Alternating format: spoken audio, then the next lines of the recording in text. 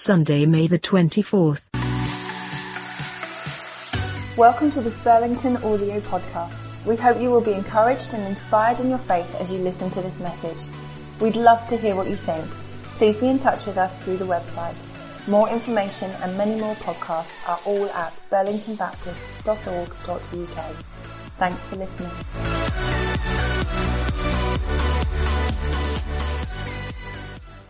Good morning. What a joy it is to be here today. Even though I can't see you, I know that you're there, together as God's family. Over the past months, we have known a whole raft of different emotions. It's been difficult in so many ways, and for each of us it has been different. But I think that we would all acknowledge that without Jesus, without our Father in heaven and the Holy Spirit, it would have been much harder. Faith, hope, and love. And family, our church family. These have kept us on track, sustaining and comforting us. Lockdown has given us time to reflect, more time to worship God, more time to talk to friends, and for me, and I hope for you too, this has led to richer and deeper relationships. Isn't it amazing to be able to spend time thinking about things that really matter? This really has been a once-in-a-lifetime opportunity for me to really talk to God, family and non-Christian friends. Where previously everything was just a little bit too hurried, always there was the next job to be done. I hope I never go back to being too busy. In the words of William Wordsworth, "What is this life if, full of care, we have no time to stand and stare? No time to see in broad daylight streams full of stars like skies at night. A poor life this, if full of care, we have no time to stand and stare." We have learnt the truth of Jesus' words. Do not worry about tomorrow. Each day has enough trouble of its own. By worrying, we can't add even an inch to our height. Nor can we change the world. But Jesus can, and he does. Even in this crisis, he teaches us a better way. And what have we learnt? Perhaps you are spending more time in God's Word, more time in prayer, more time just resting and listening to his voice, soaking in his presence. As we read from Philippians this morning, do not be anxious about anything, but in everything by prayer and supplication, with thanksgiving, let your requests be made known to God. With thanksgiving, that is the key. And then the peace of God, which surpasses all understanding, will guard your hearts and minds in Christ Jesus. When trouble comes, and it surely will, instead of worrying about things outside our control, we are to bring it to God, who can take care of it. He is in control.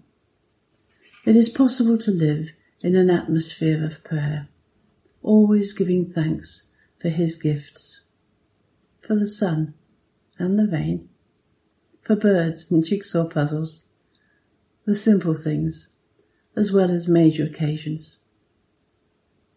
We will never be at peace if our minds are in turmoil, if our hearts are focused on the wrong things, then there is no joy. What has been your experience in this time of self-isolation? Has your faith sustained you? Does prayer quieten your anxious thoughts? Are you even more aware of God's love as he stands beside us, walks before us, and holds us gently in times of trouble. In the very deepest part of your heart, are you able to say, even though we walk through the darkest valley, there is no need to fear. God is with me, my rod and staff, to comfort me. Or as Paul wrote, I am convinced that neither death nor life, the present nor the future, nothing in all creation can separate us from the love of God that is in Christ Jesus our Lord. So, when my mind begins to think about the what-ifs and we feel afraid, we must put aside all doubt and apprehension and pray. And then, if I'm still feeling wobbly or having difficulty praying, then I dwell on the prayer that Jesus taught us, taking each phrase, even each word, and letting its meaning sink deep within my spirit. When the Bible tells us not to worry, we are usually given the reason why there is no need for fear.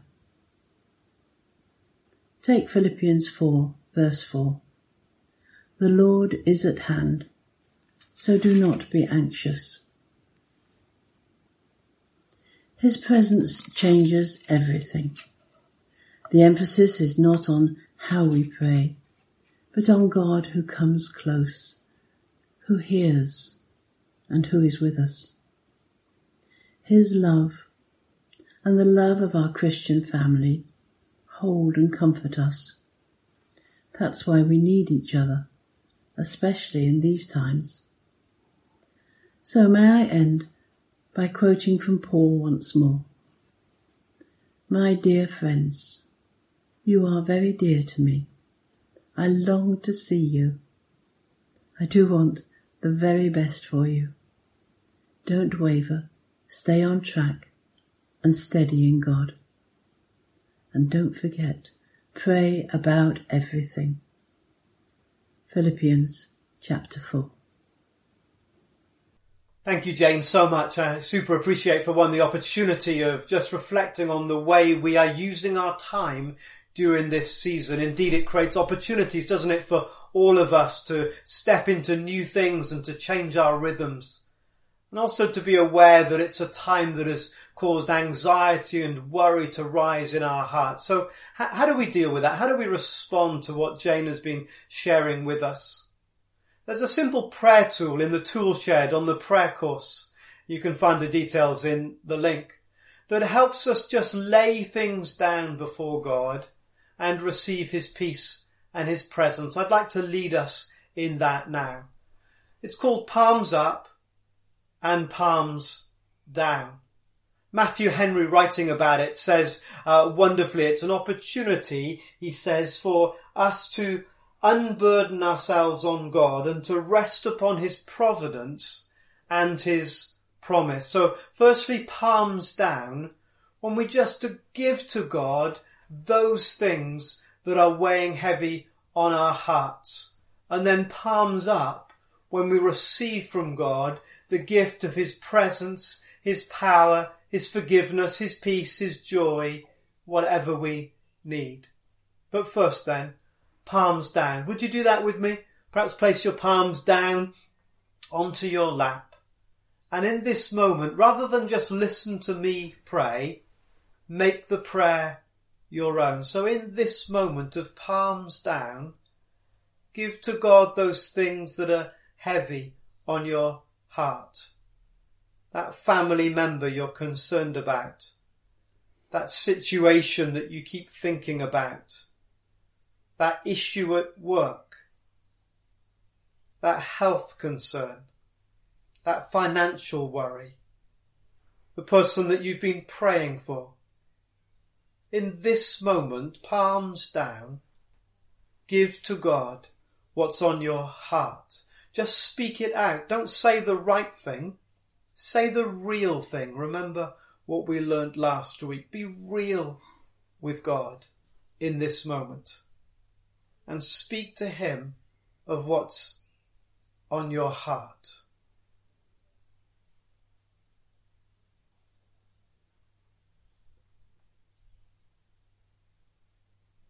And then palms up. We lift our palms to receive what God would say, to receive the forgiveness that he offers us, to receive the peace that is ours in Jesus, to know the promise that he's with us now and forever. As you lift your hands to receive, what does the good Father give you? He gives peace where we've been troubled. He gives his presence where we felt alone. He gives his forgiveness where we felt guilty. He gives us self-worth where we felt full of shame. He gives us hope when we felt despairing. Palms up. Receive what he gives you now, in this moment.